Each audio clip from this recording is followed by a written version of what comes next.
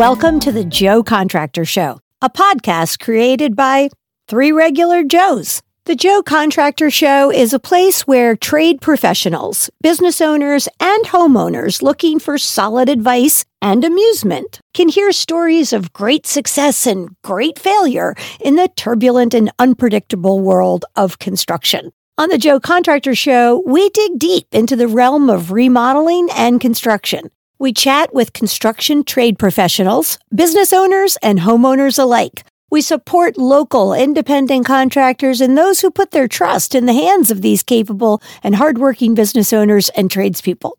We discuss construction and home maintenance from multiple angles, and we do it with compassion, purpose, and humor. Listen as Lori, Merrick, and Sam, along with a wide variety of guests, explore topics related to construction, home ownership, small business creation, and more. A quick reminder, don't forget to send your questions to questions@joecontractorshow.com. And after you've done that, please take a moment to hit the like button, subscribe, or talk about us tomorrow morning at the local coffee shop. We appreciate feedback and critique, and it lets us know that you're out there and that you care. All right, welcome everyone to today's episode. I've got Merrick and Lori here with me. Hello, you two. Hello, you two. Hey, everybody. Hey. So this is our first. We've had this idea for a while, so this is not new to us. And we do call out in the opening credits, and then in the middle, and probably again at the end, for all I can remember. We want you to send us your questions. So whether you're a homeowner or a subcontractor or a contractor yourself, whatever you're doing in construction, if you have questions, we are going to expertly answer those questions. We've got a ton of experience. We've got opinions. We are not looking to provide information that you should live or die by, but we do have we'll give you something, right? Yep, perfect. Yeah, sounds good. So anyway, what are we in mid-June here? It's been Summer's finally here. I think it's early June yet, but we're going. Yeah. We're all moving pretty fast these days. Well, I can see mid-June is about to smack me in the face as I'm running along through the first part of it here. Yeah. Yeah, and for all of us, really, construction season is in full swing. It's been harder to find time to get together and do all that, but I'm glad we're here doing this. Yep, good to see you guys. Yeah. Yeah. Yeah. Nice to be back out here in the garage with our mics all set up. I know, it's kind of fun, isn't it? Yeah. It's a great space for this. It's sort of perfect. You'll get the road noise every now and again. You got the occasional construction employee walking through, causing trouble. I love it. It's perfect.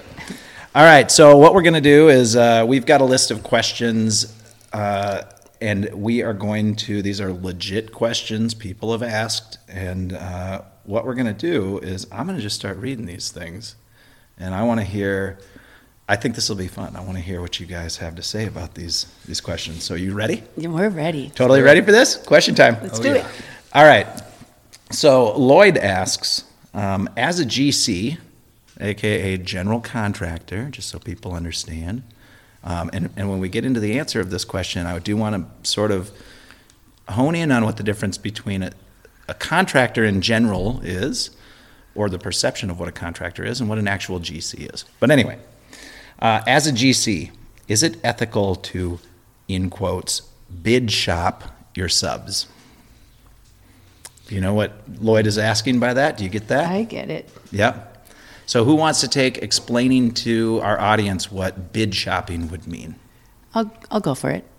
Great. So if I have my plumber, who I've worked with for 10 years, maybe 20, and I want to get better pricing because there's a job that I really want, and I think I can get a plumber with a better price as a GC, I'm going to try and go get a couple more bids from a couple more plumbers.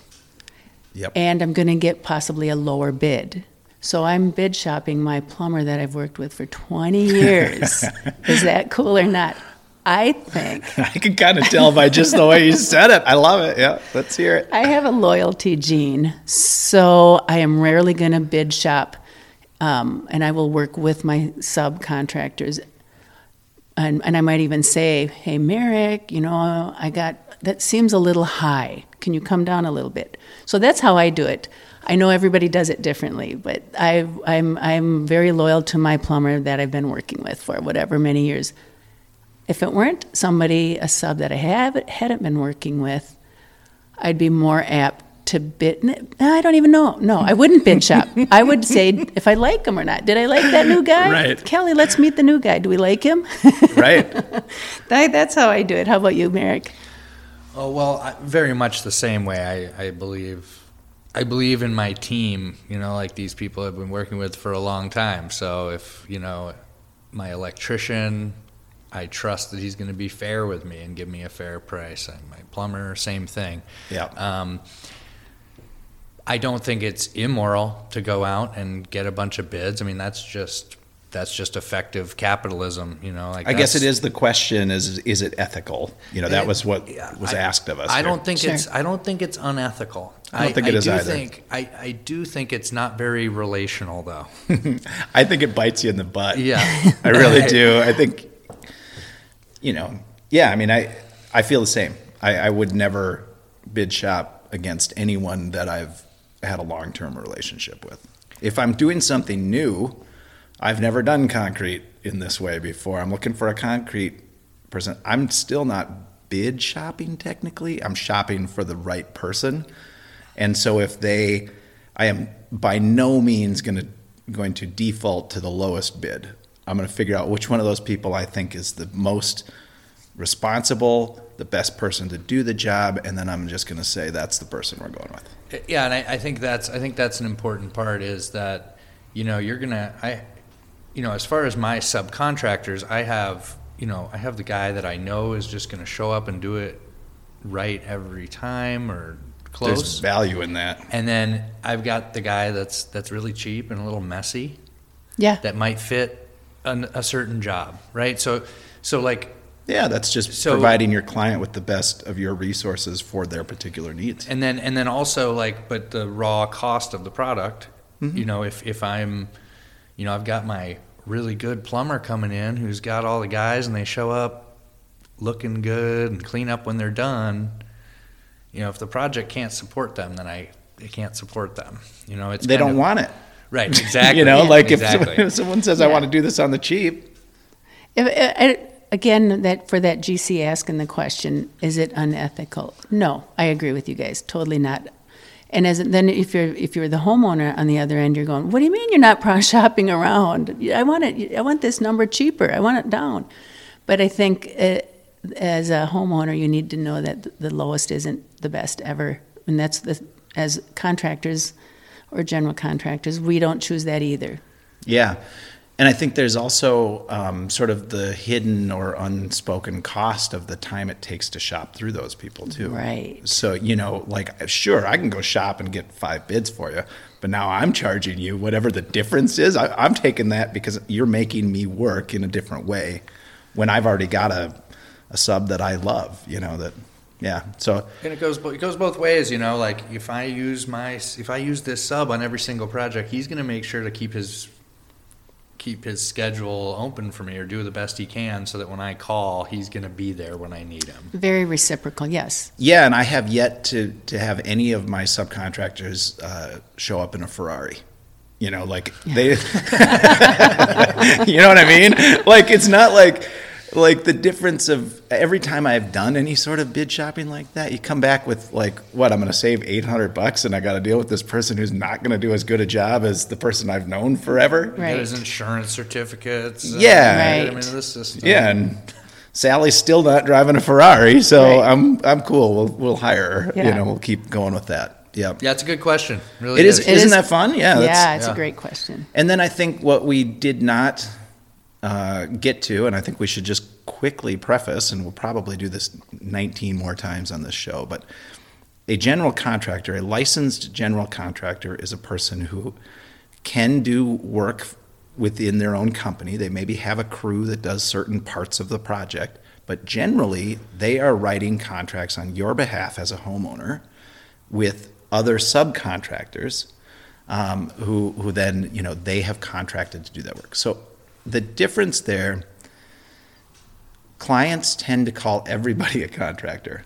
So if the plumber shows up, and yes, it's an electrical contractor or whatever, or a plumbing contractor, but they're not then going to contract out the work that we contract them to do to yet another one. That does happen in certain instances, especially in commercial, sometimes that happens. But everybody gets lumped into this category of a contractor if you're in the trades. And we tend to break it down more into, are you a GC with a GC license, or are you a tradesperson that we're hiring, or a subcontractor? Yeah, that's good. Does that make sense? Yeah, totally. Yeah. All right. Next question. All right. Morgan writes, a homeowner is asking for an itemized statement of time and materials for a job we completed and received payment for months ago. Am I obliged to provide that information even if I could? This is a great question. So I imagine the project's already been billed for. So they completed it and received payment for it many months back. Was it I wonder if it was a time and materials project or a bid project? It was not a time and materials project. They are asking now, after the fact, for a statement of time and materials statement. I'd say it's none of their business. Yeah, Lori? Yeah, I don't do time and material, and people ask, but it's very common that people will say, hey, can you break that down for me? What's this or what that? And honestly, I look at them and I'll say, honestly, here's what I say is, if I did that for you, then you could sit down and we could be working through this for days, picking this apart. I'm going to lose in some areas and I'm going to win in some areas. So that bottom line covers all of that. That's and I'm just exactly right. straight honest with them on that. Yeah, it's only, when I first got into this, I've gotten myself into legal trouble even over this, because I have this desire to be hyper open and honest with people. And it's only ever gotten me into trouble. So I would say, unless this was specified on day one, heck no. There is no way I am giving you the ammunition you need to come back at me and say, well, you were only here for a day doing the tile. Yeah, but the drywall took me 3 extra days, so what do I do about that?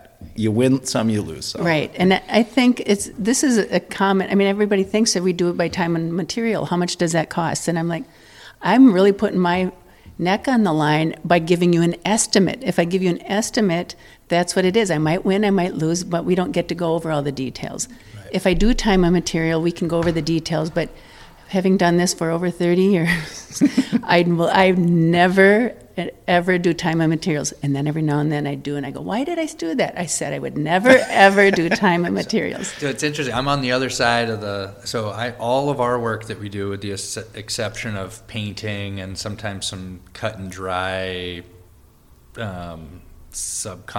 easily subcontracted stuff. Everything we do is on a cost plus basis. So our remodeling project, we'll go in and we'll say, well, that would be between $60,000 and $80,000. You get charged for the materials, you get charged for the labor that goes into it. If anything comes up, we have a change of scope document that will let them know, we ran into, here's a picture of some rot that we found, and this isn't included in the original scope. We expect this to take 8 hours, and then keep track of everything on a spreadsheet. It requires my whole team to be able to do that, though, because my lead carpenter needs to make sure that he's filling out those change of scope forms, and I got to make sure that my project manager is communicating to the homeowner that something additional is happening, adjusting the timeline. My accountant, well, it's me and somebody else on Friday. We sit down and we do all the accounting. We have to make sure that all the billing for each job, those hours are going, those materials are going to the right project. It's very labor intensive. That's what I didn't like about doing that. Yeah. And I think it's fair to say, just sort of generally speaking, you end up in the same place. True. There is a cost to the materials, there's a cost to the time, and there's a profit that needs to be derived from this project, and you end up in the same place. But how you get there, I don't have I never had the team of support behind me who would sit down and take all of those notes and make sure all of that stuff was happening. So for me, I could look, and I'm sure you two are similar, but like I could look at a project and say, look, I've been at this a long time. I've done a bunch of these. It's going to cost around $100,000. Like it could be 110, it could be 90, but it's going to be around 100,000. And there's 5 different ways I can get there. Here's, generally speaking, an allowance that I'm going to give you for certain parts, the materials. If you want gold-plated tile or a gold-plated toilet, now you're going to blow your allowance, and then Right. we're talking a different cost. But me putting that toilet in or installing that tile doesn't really change. So, I'm making an estimate based on what I know the time will cost and what I think the materials will cost, and here we go. I think, this, we could talk about these estimates and stuff forever. And on mine, I don't just say, here's the bottom line and here's what generally we're going to do. My estimates are very, very detailed. So anything that they want, if it's not on there, I missed it and we're not doing it. Yeah, so, unless you pay so for it's it. not as vague as when I say, here's the bottom line. Yeah. So I think, and everybody has a whole different approach. Like you just said, Merrick, yours is different than mine, and like what you said, Sam, we get to the same place. You do, right? You do. I think that sort of the method behind how you get to the total number that the project costs is not terribly important, but I think that sometimes people are looking for an advantage or a win out of that. Like, ooh, I tricked this guy, sort of. I don't know if that's intentional or not intentional, but I got 3 bids for this. They were all kind of within a range, but I sort of got this person to do it for less because they tripped up on their time and materials stuff, or they gave me a bid that was too low. Like, I don't think I've very infrequently, if ever, seen a homeowner actually win by getting a job done for less than it was worth. It creates too much trouble. Lose-lose. It's a lose-lose Yeah. for everyone. Yeah. Well, just the other part of that cost plus billing platform is that my subcontractors bid. They come out, after the demo's done, and they say it's going to be $5,000 for the plumbing, and then we just do a percentage markup on top of that. Yeah, of the course. hour, time, and materials is just for my main team, Yep. my staff. That's the way that normally works. So yeah, you're kind of, whether you're using cost plus time and materials, a straight bid, like you're ending up at the same point. So, But I mean, really going back to that question though, like if you did a bid and they're asking you how many hours, like that's just, what you should tell them is No. that if I did this project if this project took me longer, like say I bid this project and it took me twice as long as I thought, would you be giving me money back? yeah, are we Does going to this- investigate this matter to see how much more money you owe me? Right. Because I'll do that. But if it's the other way around, if you think you're getting something back from me, no, I'm not investigating this matter. Or Like, you could pay me to look at those stats. It's not going to change yeah, we anything. can hire a forensic investigator. We can look through all this. I don't have time for this. I think that's a fun one. All right. KG asks, and this is one that it's an interesting one.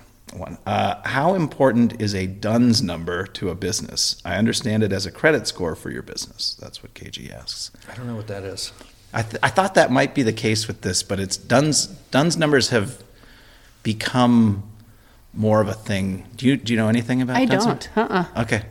Well, so it's Dun & Bradstreet, Oh. and Dun & Bradstreet will send out all this stuff.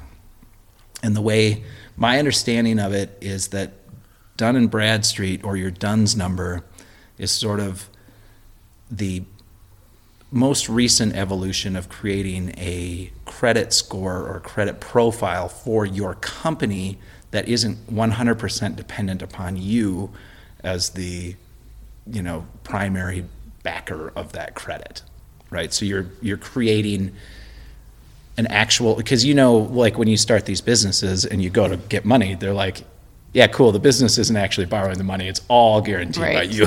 Right. Yeah.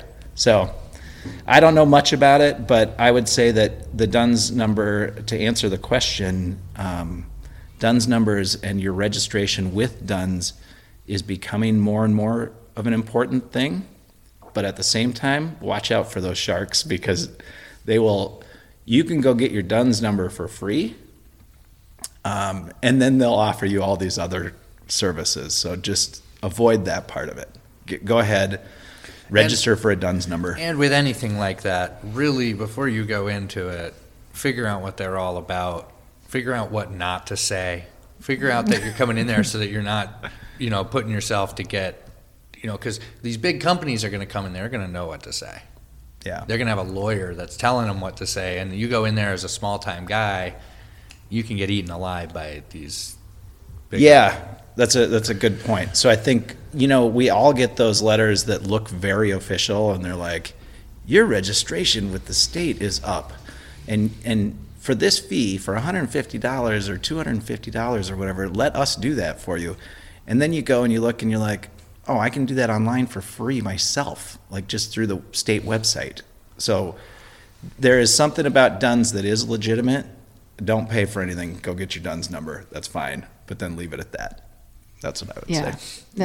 And there's a lot of, just like we didn't know this answer, know what it was. We get emails all the time. And Sue in the office might say, should I just pay this? And I'm like, no.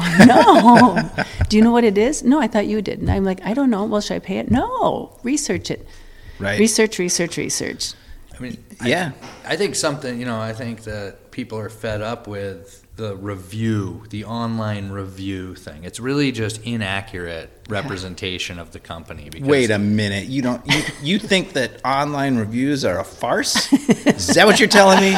Like people pay to have their online reviews? Did you have your friends check in? Yeah, what are you talking about? Yeah, it's all a bunch of shit. That seems corruptible. It's all a bunch of shit, and we know it. I mean, there's so little about that's to be trusted these days because you can pay a company that hires, a farm of people somewhere off in a foreign land that write 50 reviews about you all at once that all sound great until you read them and you're like, well, these people clearly didn't have anything to do with this, Mm-hmm. But whatever. Yeah, that's a whole nother I can't topic. believe your cynicism, Merrick. Yeah, terrible. I have trust issues. No, I avoid all that stuff like the plague Yeah. too. Well, and we'll get into some of these. I know. In the second half, we're gonna end up coming up against my kind of favorite question that pops up all the time. But all right, here's another one for us. Frankie says, "I've just been invited to bid on military base work, looking for any kind of insight or advice or warnings." So, federal government military base. Oof. Sounds sketchy. That's my professional recommendation. I'm with you. Oh, yeah. Lori, any experience with government commercial stuff? Or? Yeah, run. They're always looking for the low bid. That's what I they love always it. say it too. I'm like, love oh, no way. I'm not doing it. I'm not bidding it. And I get a lot of solicitations, RFPs from government Would you care to entities or explain city. for people what an RFP is? Request for proposals. Yep. So they'll send it all out. The big GCs, they have no employees.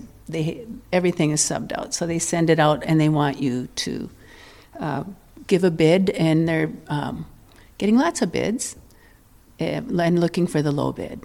So a lot of the government RFPs will also they have to find minorities and women, or try to. So Right. that's why I always get these requests. And sometimes it's just somebody's like, well, there's no women electrical contractors. You should be getting these jobs. And I'm like, no, I don't want any of them. I love it. Yeah, so you sort of you check a box in a certain way for people, so they're going to send you stuff like that. Like Yeah, a lot. Yeah, equality. There you go. I mean, it's that to me is like, that's got to be just a pain in the butt for you. A lot of emails that I delete. Yeah. I every now and then I think, oh, I should check into one of these or something. But it never comes down to being a minority. It's who you know. Yeah. It always ends up being who you know. So I've gotten some city projects because of who I know. I knew the architect who said, hey, Laura, you should bid on this. And I'm like, should I? Yeah, you should. I'm like, okay, I will then. Thanks. Yeah, if there's enough money in it Yeah. and everything, yeah. I mean, in the real world, not the government, picking through trying to find the lowest bid. I mean, in the real world, a vote of confidence from a client or somebody else that you're in the trades with is worth a lot of dollars on that proposal. Oh, yeah, if you're absolutely. over by quite a bit, but you have the good reference, you're probably going to get that job. Yeah, I've come to the realization that underbidding or whatever, bidding anything low has never done me or anyone else any good. So I think I said that earlier, but I think we've probably all done it. Now we would never do it again. It's terrible. It is. Well, and I will say this. I don't know anything about government work, but I do know that the work gets done. So someone's got that system figured out. And even though they're searching for the lowest bid, so are our clients. We're always competing against people, generally speaking, looking for the lowest bid. I think it's a mandate that the government use the lowest bid is the problem there, right? Right. But I would assume that because of the very nature of that bidding process, that the people who do bid it should be in cahoots with each other to bid somewhat high so that they're not constantly screwing each other in the deal, I would think. And I do know that a lot of that work gets done and someone's doing it and someone's probably figured out how to work that system and make money off of it. So I would say for us in the residential world, run. Right. Yeah. But I think it can be a really good opportunity for the right type of contractor or the right type of person who. We've done a couple Bacon Davis projects, and what I have learned, there's only two ways that you win. One is quantity. Yeah. You just get a whole bunch of them. And two is there people, I found out, I'm bidding on stuff, and I did find out people are working together and, trying to work the system. So there's a whole, it's a game, and I don't really know. But I have done a few projects, and I've done the Bacon Davis. And I'm like, what do you mean you didn't pay that carpenter $60 an hour? That's what it says for July 5th of 2022. Right. For the, so they have their rates that you have to follow, and it's great because gives an opportunity for your employees to make more money. It's a paperwork nightmare for a small business. Yep. That's what would keep me from. Yeah, and then there's so much paperwork. When what I found in a couple projects I did was everybody got paid more money than the project. The project was maybe $100,000, and maybe $200,000 went out and for the architect fees and for the paperwork fees. And I thought that money could have just went toward that historical project. Right. Well, my suggestion to the writer would be that, find, if you're interested in this, getting in with government contract could be a really steady, reliable, year-round thing. But find a mentor. Find somebody that's already done this so that you know how to get in. Don't just go at it alone. Yes. And your first, getting in the door is going to be the hardest part. Once you're in there and they know that this company has been doing these jobs and they've been getting done well, just like anything else, you're more likely to be able to start raising your numbers. You have a little bit more leverage to work with. And I do suspect that it's kind of a heavily protected system, meaning that there are already people in there who already understand the system, who are resistant to allowing outsiders in. So, but I agree. If it's something you're interested in, I would say just don't expect it to be the thing that makes your bread and butter on day one or whatever, but go ahead, figure out the process and give it a shot. Find somebody in the system. I like that. Yeah. I mean, find a mentor. People love to tell you about how they built their businesses and how they do it. And it's you'd think that people would guard that stuff, but what I found is that most business owners are happy to share. Yeah. Yep. I like it. Well, I'm not going to get into this next one because this will take us, way too long. So we're going to break for our first half here, and maybe grab some water. I'm hearing a little fuzz in there again. Darn it. Yeah. We'll figure that out, but I know it's not ruined anything. But anyway, so whatever. Thanks for sticking with us through question and answer period 1, first half of the show. I liked it. Yeah, I did too.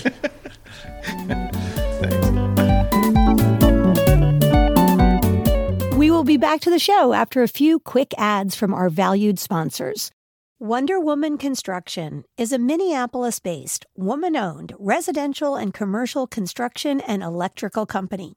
Lori and her team pride themselves on their commitment to long-term green and sustainable building practices, and they apply their deep understanding of building science to each project they take on. They are dedicated to the complete satisfaction of every client. One more thing that you absolutely cannot miss about Wonder Woman Construction is the fact that every employee loves what they do and truly enjoys working with each other. The best projects are those that are done by happy people, and Wonder Woman Construction is full of happy people. Visit WonderWomanConstruction.com to get started on your happiest project ever.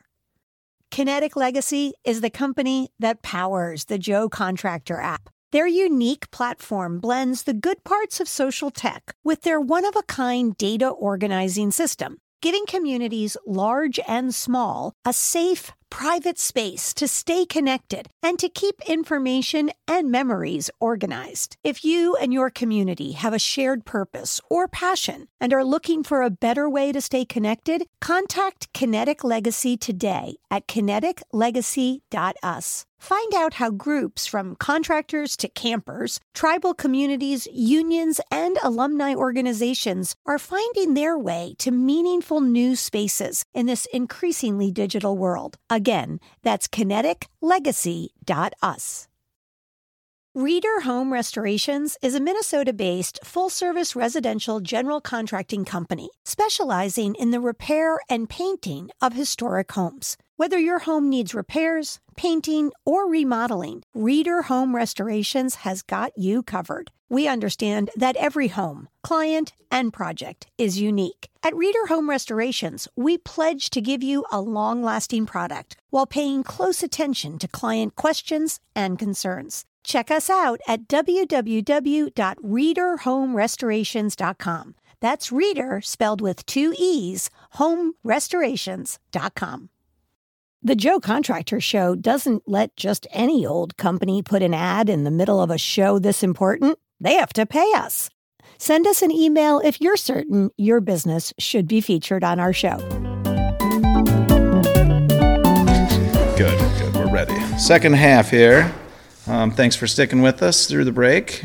We know it's short. We are, we're open for sponsors. I think it says it in the middle. You have to pay. I think that's what sponsorship is. Yeah.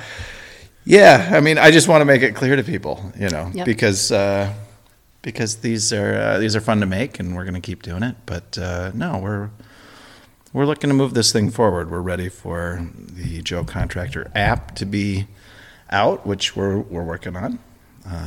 Things are moving along well there, and who knows, this show, once it's fully launched, and I imagine you're just thrilled to be listening. That's the way I see it. On the cutting edge. We've entertained and delighted you thus far. So there you go. Anything new in either of your lives before we get into these questions, or you want to just go at it? I got total blanks out of both of them. They're like, oh. Where do we start is what we're looking at. What's new? Yeah, it's... One of my guys will hopefully be coming back after his broken arm. So it's Broken been since arm. March. Yeah, that's rough. Yeah. On the job? Yep, of course. Of course. Oh, no. Oh, that's awful. Yep. So I'm excited to get him back. Yeah, of course. Of course. I'm at the tail end of going through a couple of years of accounting and getting everything up to zero, which is, hundreds of hours of time. Yuck.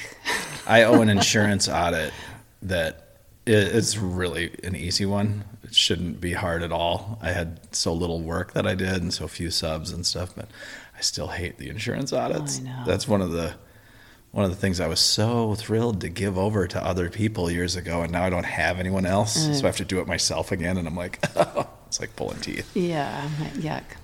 I'd give it to somebody else.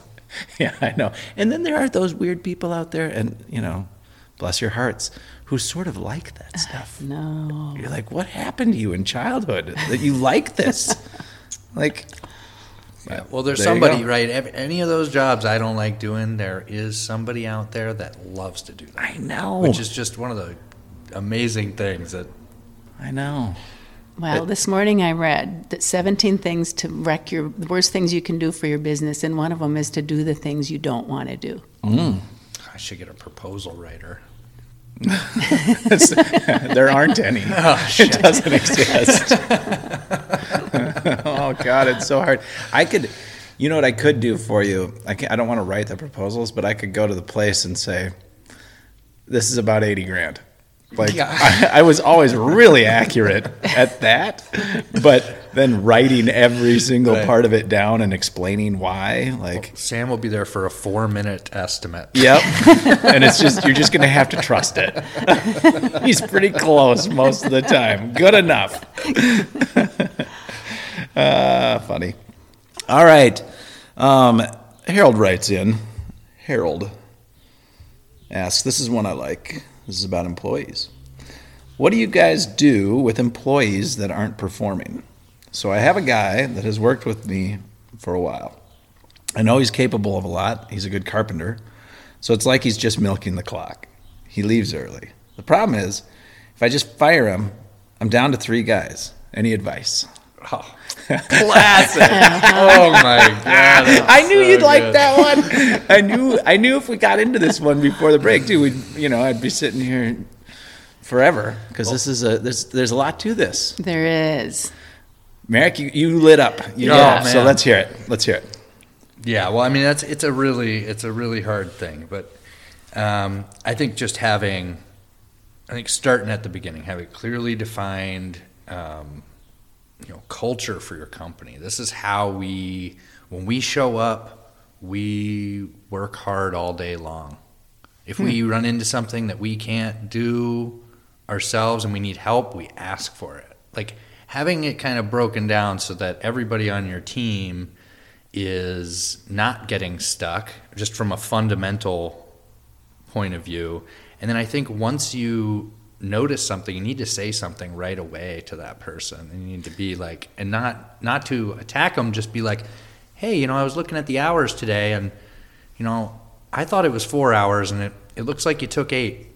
What's going on? Yep. I think I'm going to just mentally make some bullet points here. I think that mentioning culture, your own company culture, is a super important point. And then the second one you said was get on top of things kind of respectfully and promptly. Right. So, yep. Sooner is better. Yep. Sooner than later is one of our mantras. Yep. I think those are really valid. Did you have more you wanted to say? Well, I think about another thing is just as an owner in a position in authority, you need to make it safe for those people to bring you things. And if you're blowing up on them, if they're scared of you, then they're gonna do the best they can. And people are slow and do poor quality work unless they have somebody guiding them in the right direction. The best people. I mean, when I first started, you only ever got yelled at. No one ever said a nice word about anything. No. And it was all people who, loved me, I think. These were like my uncles I was working for, and it was, every name in the book. And you did anything wrong, and they'd throw things at you, yell at you, berate you. Yeah, framing crews are like that probably still to this day. Yeah, there are definitely crews out there, concrete, some of the rougher trades. I had one guy just work for me part-time for a couple years, and he was like that. And there's some of my crew that couldn't or wouldn't work with him, and there was a couple that said, I don't mind it, but he did that. He'd yell at you and throw stuff. And so this is like recently, like 2 years ago, well, pre-COVID, so maybe like 3 years ago. But I'm like, okay, I think we're done. Now we're down to 0 people with you. Because how come nobody works with me? Because you're a jerk. Because you're an asshole. Yeah, I don't particularly like that quality in anyone. I think there's just better ways to deal with it. I don't think it's outrageous for people to get. Occasionally, you see a little bit of getting heated, but I don't ever. I'm just so mellow about everything. I've never yelled at anyone on a job site or anything like that. Find different ways to deal with it, but. So here's a a point that I'd like to make, because, well, one is, how do you find a good carpenter? Mm-hmm. And two is, how do you get all the best traits out of that carpenter, or are they, so I look at it now as, I look for their good points, their good traits. So I had a guy that was, got to be a pretty good carpenter. His speed was slow. Yeah. He was never going to get fast, ever. Some people just can't. No. So instead of focusing on the negative, I thought about, is he worth keeping? He's got positive traits. So the positive traits, so I look in our company now, I'm like, we all have positive, negative traits, and you can't change anybody. That's what you can make small changes, but nothing big. Every time every review, he goes, I know you're going to tell me I'm slow. Yes, you're slow. But on the other hand, he had a lot of other good traits, and he was meticulous. Yeah. No callbacks, and he was very good at communication with the office and with the client. So he would ask the client, is this good? Is there anything else you need me to do? We didn't have to go to his job sites. Yep. So, did we make bank on him? No. But he had enough good traits that I also had a fast carpenter at the time that we could make bank on, but there's some callbacks. So, it's a toss-up. It comes down to, is it loyalty, trust, honesty, and communication with each employee? And if it's all good, then, you try to make it work. That's how I look at it. I got another thing on this. So, go ahead. If this person that you're talking about has a clearly defined scope of work, has the knowledge and tools to get the thing done, and they're in fact milking the clock, then you need to fire them, because that is dishonest. Sure. Yeah. And I'd agree with that. So I mean, that's. Yeah. And I've never, every time I've ever let anybody go, I've had somebody else better come in. And in that vacuum, I don't know what it is, but for some well, you get hungry. You get hungry to find the right person. Right. Yeah. And suffering drives innovation. Yeah, sticking with the subpar never was going to fix the problem anyway. Yeah. So you've got this, subpar employee that you have to let go, and then you've got this fire lit under you to find someone good. Right. I think it's your fear that might be keeping that person around. True. But I do get keeping somebody around for a month or so that you don't screw yourself over. Right. There's a fine line. You don't want to just get rid of your whole team and then end up losing your CEO role and going back to being hands-on. So I agree with everything you two have said, and I have just a slightly different perspective, I think, or a caveat to what you've said, I guess. But I never had so many people in my construction life that I had to really worry about that.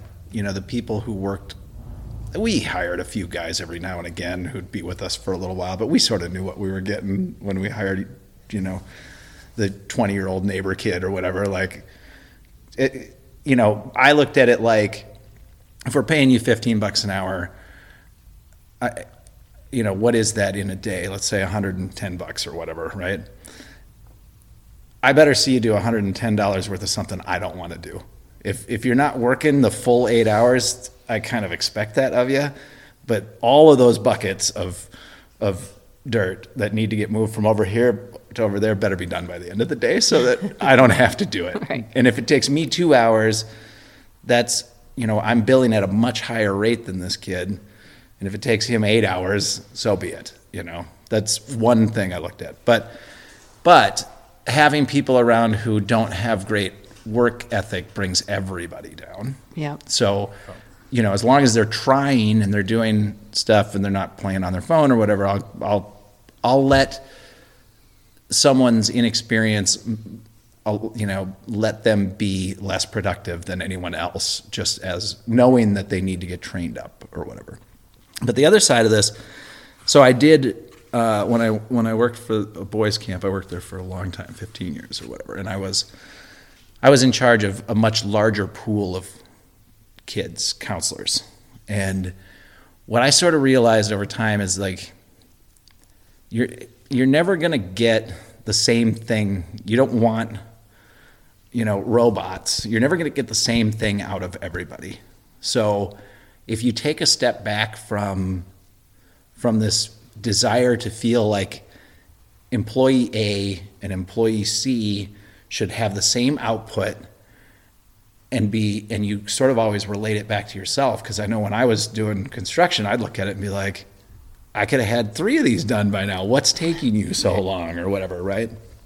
But I would say that within like larger corporate structures, they kind of always know that they're going to get something out of some of these people 50% of the time. They're going to get something out of some of them 30% and some of them 90%, and as long as I look at it like it's sort of doing ourselves a disservice if we expect that everybody who shows up is constantly fully engaged and doing the hardest work possible all day, every day. That's not to cut them slack, but I just think you have to look at it in total and say, and have conversations with them. But like you said, if they're milking the clock, if they're purposefully taking from you, that's way different than I'm slow and meticulous. Right. Yeah, milking is a whole different deal. I would say that person, then what I say to my employees is, if it's not working for one of us, it's not working. And I give a ton of independence and responsibility to each employee for them to be show up on their own, discuss with each crew member, whatever. But I've also gotten a little more lax in, if you don't want to work 8 hours, you don't have to work 8 hours. You don't have to show up right at 8 o'clock. You guys decide what time you want to show up. Between 8:30 and 9 is fine. But there's got to be a lead. But I want people to want to be here, and I want them to be here. And so that's a win-win. And if one of us doesn't want some, it's not working. And if somebody's milking the clock, obviously they don't want to be there. They're done. Yeah, milking is a cancer, because while they're milking the clock, they're talking to the other guy, or they're setting the standard too low. Oh, yeah. And the other people are working, and they're now mad. It's not fair. But you might perceive milking the clock as somebody that actually doesn't have the tools and the knowledge that they need to successfully complete the thing that you think that you could complete in a certain amount of time. Like, if they're sitting there thinking, that's your fault. Or maybe it's their process. Sure. Or they're hired to think. Yeah. And then you should be working that into your estimate. Right. Yep. So perception is a big thing here. Yep. You're kind of getting into what I was getting at. Sometimes, I would have counselors at camp that there would be a few guys who were so dynamic. They were awesome with every single kid they came in contact with. And then there were a few guys that, like, I only ever saw you shine 6 times during the summer, but you reached a few people that we would have never been able to reach otherwise. And I think I apply that in the construction thing. Like, if so-and-so is not the greatest when we're doing trim work or something, then and the only thing we have right now is trim work, it's kind of on me that we're not putting them in the best position to shine. But then when you do these other things, man, that guy can cut stair treads or something, they can do this other thing super well. So you kind of got to find a balance. Mm-hmm. Right. Yep. And if they're not happy, they're going to work slower and not do as good of a work. And that's a whole separate issue. If they're milking the clock because they're not happy, then they don't want to be there. You don't want them there. No, it's done. No. Yep. Yeah, that's an interesting one. Yeah. And the trades, you got to remember, like, it's not always easy to find people either. No.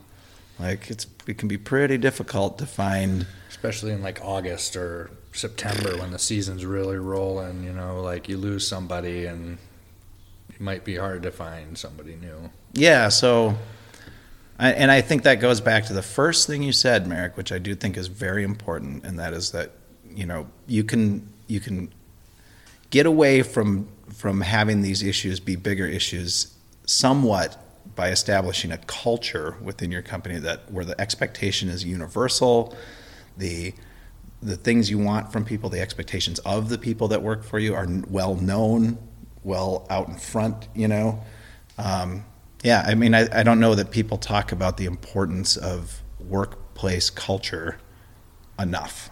So, well, and I think even especially in construction, right? Like we don't have an HR department in general. Like we're not no, like we're all small we're not business like owners. we're not being affected by these like policy changes that are happening in America's corporations or whatever. Right. Like, we don't have 401ks often. We don't have in-house child care or any of these, Yeah. Right. Yeah. So it's a different world. And I think there's this sort of expectation that everybody just be a complete beast when it comes to doing work or something. And people have complicated lives, and they might have kids they need to, deal with. They might be up late with problems or whatever. So finding out what the reason is behind the issue is always important. I don't know. Did you? I read an article about Amazon's protocol about hiring and firing, and they kept employees around for 2 years, and then they'd move on, get a new bunch. So they moved people through because they said people would get slower and not interested as much. And you mean bored like at their almost jobs. without regard for their actual performance, they would just get rid of people? Yeah. Really? It was an article I read and said that works really well for them because they get people when they're super excited and they're going to work hard at the beginning. They know they're getting fired. And in then 2 years. then they just move them through. And How cold? I'm pretty sure it was Amazon. I could be wrong again. For sure. They're the evil empire. I'm not all about They're not going to sponsor us anyway. Damn it, we lost Amazon. We were so close. We love you, Amazon. Thank you for delivering stuff all the time. Apple treats their employees really well. I'm pretty sure they're going to want to We don't really want here. you advertising on our show anyway. We don't want to be associated. That's funny. But yeah, so it's a whole different look at it. But. Well, I mean, I think that, you can kind of get away with that sort of stuff when you're employing 200,000 people and they're just numbers on a page to you.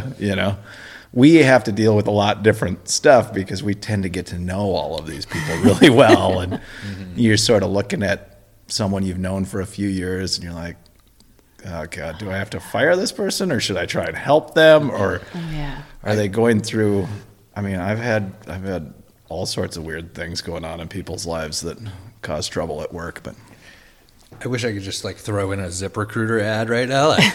And that's why you should try ZipRecruiter. You have had good luck with that, though, haven't you? We can talk about ZipRecruiter without them being. But you have had good luck finding people on ZipRecruiter. I have. I put my whole team together with them. Yeah. They take my ad and they send it out to a bunch of different message boards. So I'm getting I have a wide net. And then, they have some tools there that can help you maintain, because that's one of the tough things too. You get 30 people get back to you from an ad campaign, and then who has the manpower or the time to track each of these and figure out what status they're in and all that. So they help with that a little bit too, but it's real people. I don't know. It's unbelievable to me that they find carpenters too. Yeah, carpenters, painters. Until they pay us, we don't want to give them too much of an ad. But I do think it's cool that you've had success with that because, certainly Indeed is not a place to look for construction workers. I tried them both at the same time, right? I ran. Craigslist is tough. Yeah. It used to be word of mouth. I mean, I do kind of hope that, honestly, I do sort of envision that Joe Contractor, the app, as it moves forward, couldn't be a resource for that in a certain way, because it's one of those things we don't talk about a lot, but it's hard to figure out where the network of construction is these days. Right. It feels like it's all really disjointed. Like there used to be maybe fewer people doing it, and they were kind of all knew each other-ish or something. I don't know. It's definitely disjointed. It's not like you can go on Indeed or LinkedIn or, so I'm always saying, where do you find, like I just said to Merrick, where did you find them? Well, and the flip side of that is, where do they find you? Right. How does someone who wants a job in the construction industry or in the trades, aside from in the commercial trades or unions where that's pretty clear where you go, but just to come find us, how do they do that? Maybe they don't exist even. I don't know. It's a good question too. We do get a lot, I think, just because of being a woman and just because I'm Wonder Woman, I get a lot of applicants looking for jobs.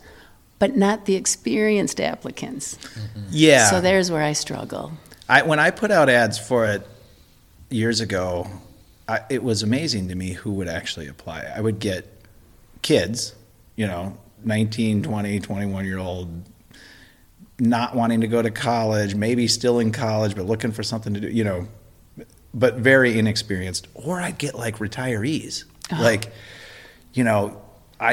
I've always known a little bit about construction. I just retired from this job doing this, and I'm 63 years old, and I want to work, and I'd interview them because I'm thinking like, well, that's cool. I don't want to discriminate, just for that. But it was always so hard to just find the right people to work. So I don't know. I just feel so blessed to have such an awesome team. Well, on you. I'm just saying. Good job, Merrick. But like I think it's a company culture. It's like my ad that I put out there is like, look, we're trying to build this family. We're trying to build this this group of people that can work together and make great things happen. And that weeds a lot of people out. A lot of people are like, well, I'm just looking for a job. Like, right. True. I think the more honest you are in your ad, I've had to hire on the digital side of things, and I just lay it out flat out. Like, this is where we're at. This is what I'm trying to do. And don't apply for this job without writing me a cover letter that is unique to this thing. Mm-hmm. And it weeds a lot of people out. So I'm a risk taker, but coming down to employees right now and just hiring, I'm not being a very good risk taker because we have a great crew, the best crew I've ever had, that gets along with each other. Yeah. And me. And I'm so averse at hiring somebody that won't then see if they're going to fit in or if they're going to wreck everything. So we need to hire, and I'm looking, but I'm just kind of stuck. Mm-hmm. It's such a tough move to be bringing people into, and it costs money right off the bat. Right. It always is like this hit you take, yep. And then it pays dividends down the road. I get it, but that initial thing, it's like, oh God, am I going to make this work? All right, let's do one more question here. I'm going to throw us a little softball, a little easy one that we can finish with. Pat writes, "What's the best compressor for the money? Framing, fences, and occasionally finish carpentry." Why is that a softball, right? What makes that? Because you can't answer that question.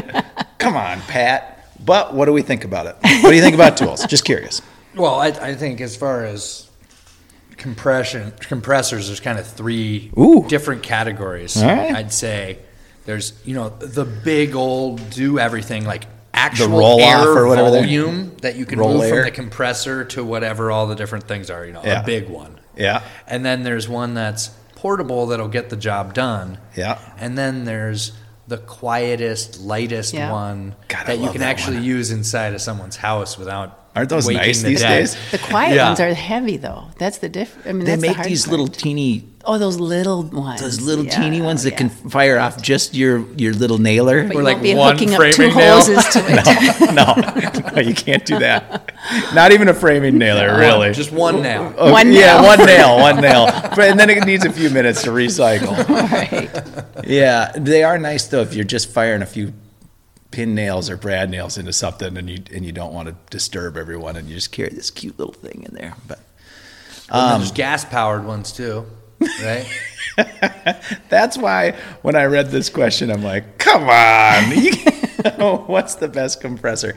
It's a fun question though in a certain way because we all do have our tools that we love and our things that we do, but it kind of the root of it is like, who do you ask? How do you find the best kind of tool for your category? Which is again, now I'm sounding like an advertisement for Joe Contractor, but I think what I would be doing if I were looking that up is to find the network of people who do something similar trade-wise, and then asking them specifically, hey, you guys, what have you had the best success with?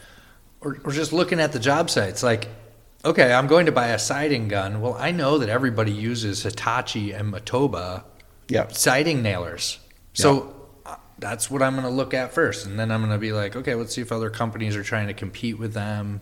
If I'm not using it every day, maybe I can get something a little cheaper, but probably not. I'm probably going to go and I'm going to be like, if I'm going to start a roofing company, I'm going to go buy a gas-powered, roll-air, double tank. God, they are nice looking. They're made in Wisconsin. And I'm going to have, Hitachi nailers. I'm going to copy whatever that pro team is using in general. Yeah, and it's specific to different parts of the trade. Like Hitachi made the best roofing nailers forever. I don't know if that's still the case, but that's the one you wanted, And then they still do. Well, Metabo actually, or Metabo, bought Hitachi, I think, or Hitachi bought the name. I can't. They didn't even used to be commercially available in this area until a while back. Is what But anyway, I just remember everyone. You had Hitachi. If you were a serious roofer, you had the Hitachi roofing nailer. If you were doing trim work inside, you might have a whole different suite of like Senko or something. But you don't buy their roofing nailer because it's crap. But you do buy their pin nailer or whatever. So, I think ultimately that's where you you have to find networks of people. You see what other people are doing. It also comes down to that same old adage, don't buy cheap. No matter what, don't get something cheap. True, it does not pay. Unless you're just going to use it once. Like literally, if you're going to use it that one time and set it down, it's going to sit there for 10 years, then you might as well go buy the Harbor Freight one to shoot a couple nails.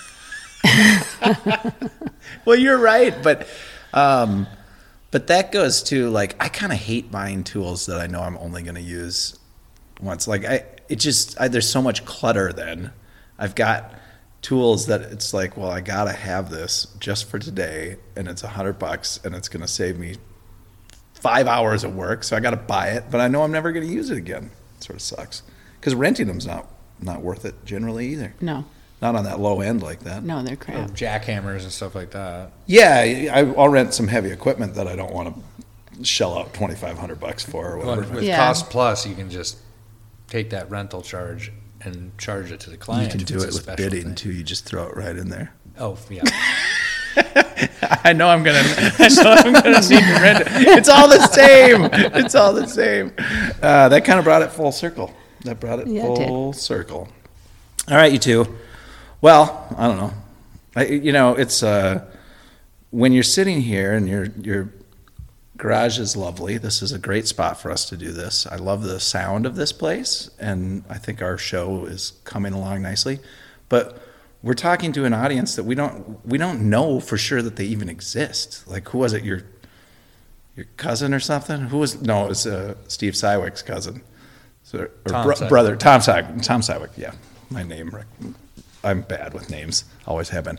Anyway, no, it's his brother, right down in Florida. That's our one listener. Not anymore because I got the name wrong. Jesus! Oh, I ruined everything. 100% of our listeners just left. I ruined it. No, what we would appreciate is what I'm getting at is go ahead, hit the subscribe button. We're not charging you anything. Hit subscribe. Like whatever you can. Do the social thing, whatever that is. I don't even understand how it all works, but do something. Write us a note. Send us questions. We appreciate it so that we know that you're actually listening. So that's all I got to say. All right. Good? Yep. Yeah. All right. Well, let's wrap this up then. Thanks, everyone.